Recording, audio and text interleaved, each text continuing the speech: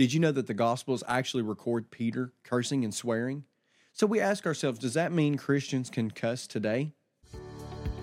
My name is Blake Huffine, and I'm the pastor here at the Movement Church. Welcome to our podcast. I hope this message inspires you. Hope it grows you closer to Jesus Christ. So let's jump right in and receive the message. Welcome to the Movement Church. In this video, we're talking about cursing and swearing for Christians. Is it allowed? And Peter cursed in the scripture. He used swear words. So does that excuse the Christians today? Let's talk about it. Mark chapter 14, verses 66 through 72 is where we're going to start. And now many of you may know the story of Peter denying Jesus 3 times. Jesus even prophesied that Peter would do this as Jesus was being arrested. He said that you will deny me 3 times before the rooster crows twice. So let's read this account and see what happens. This is what it says. As Peter was below in the courtyard, one of the servant girls of the high priest came, and seeing Peter warming himself, she looked at him and said, "You were with Jesus the Nazarene." But he denied it, saying, "I neither know nor understand what you're talking about." And he went out onto the porch. The servant girl saw him and began once more to say to the bystanders, "This is one of them." But again he denied it. And after a little while, the bystanders were again saying to Peter, "Surely you are one of them, for you're a Galilean too." But he began to curse and swear, "I do not know this man you're talking about."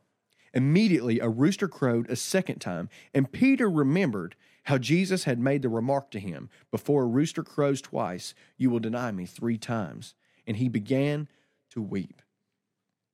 So we see in this situation that Peter is the rock of the church, right? This is Peter. He's the one that Jesus said would lay the foundation on, right? That you would be the foundation of the church. You're the rock. You're Peter. This is the one.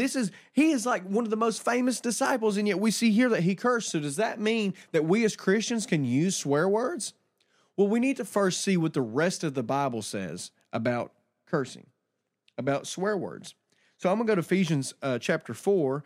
We're going to read verses 29 through 32, and then we're going to read chapter 5, verses 1 through 5. So just a few verses here, and luckily for me, they're on the same page. But this is what it says for verse 29. It says, "Let no unwholesome word proceed from your mouth." This isn't what we just read. Hold on a minute. "Let no unwholesome word proceed from your mouth, but only such a word as is good for edification according to the need of the moment, so that it will give grace to those who hear. Do not grieve the Holy Spirit of God, by whom you were sealed for the day of redemption. Let all bitterness and wrath and anger and clamor and slander be put away from you, along with malice.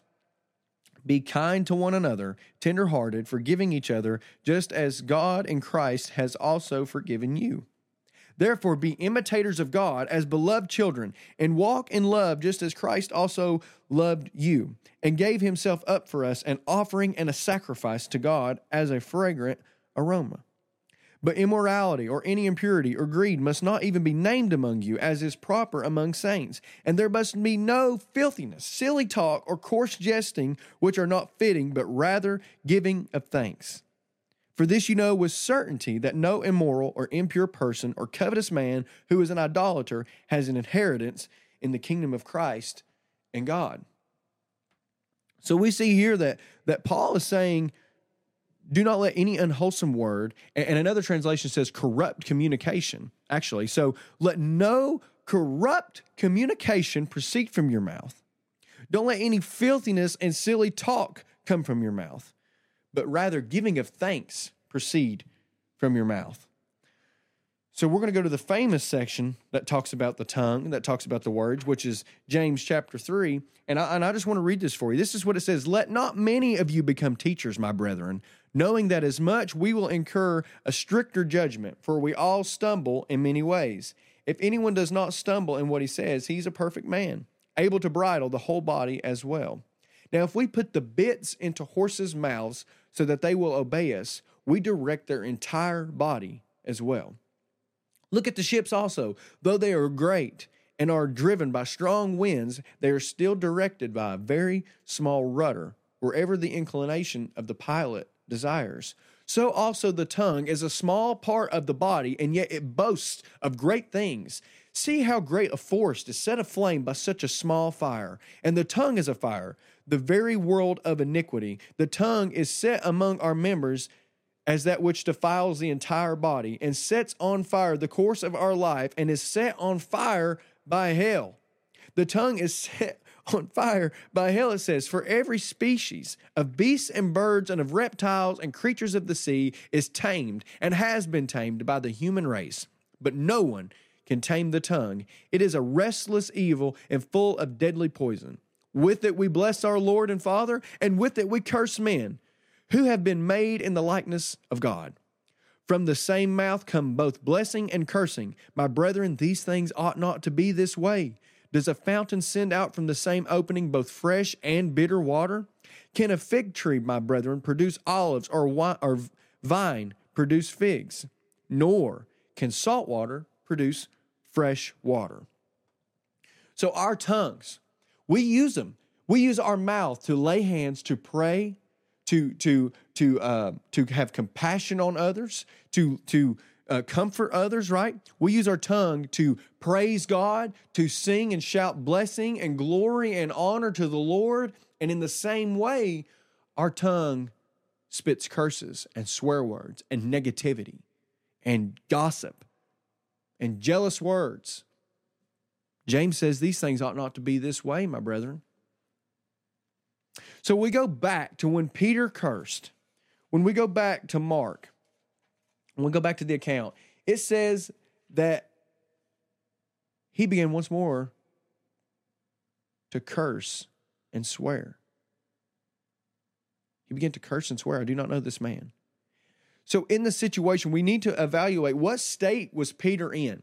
Was he in a state in the same situation of blessing and shouting praise to God?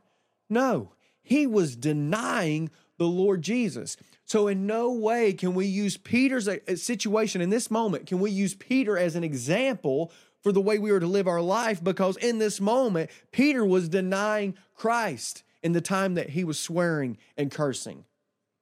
Now, obviously, there's forgiveness. The Lord Jesus forgave him. If you read later on after the resurrection, he said, do you love me? Do you love me? Feed my sheep. Right? So we know that Peter was forgiven. But Peter also hadn't been filled with the Holy Spirit either yet. But that's another note. That's another thing we'll talk about. But we are filled with the Spirit of God. We are led by God's Spirit.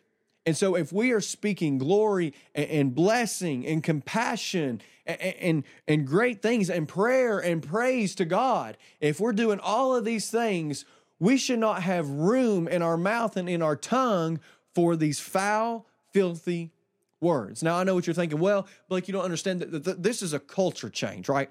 That these words are being adapted and they're just part of the regular language now. Well, I'm telling you right now, the mass majority know that these words are still considered swear words. And I don't even have to say any. You know the ones I'm talking about. I don't have to say one to know what category of words we're talking about. And by that, you know they are still swear words. And there's still a majority of audience, there's still a majority of people in this nation, in this world, that know that those are filth words, that are offended by them. And even for myself, I've noticed that if you're in a conversation with someone and you don't swear, it's more strange that you don't swear than it is that if you do swear.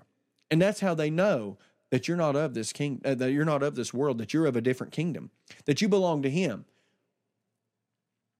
So when we see what the Word says about swearing, and then we see what the culture is, being different. So the Bible is fairly clear on using words. And not only those words, but that kind of communication should not dwell among us for those who are following Christ. Our words should be of joy and of positivity, and speaking life and light into those around us, both believers and unbelievers. That's what should be fit. That should be a theme among us as believers, is that we are speaking positively, that we stand out as the ones who follow Christ. Just as in the scripture, we read how the disciples, they stood out. They were different. We are called to be different. We are called to be a different breed because we are from a kingdom that is still coming, right? That there's a kingdom that has rested, but it's also coming. And we are from that kingdom. We are citizens of heaven, so we live in accordance with the ways of heaven, not the ways of the world. And so that looks like us living a different life, that us standing out as followers of Jesus.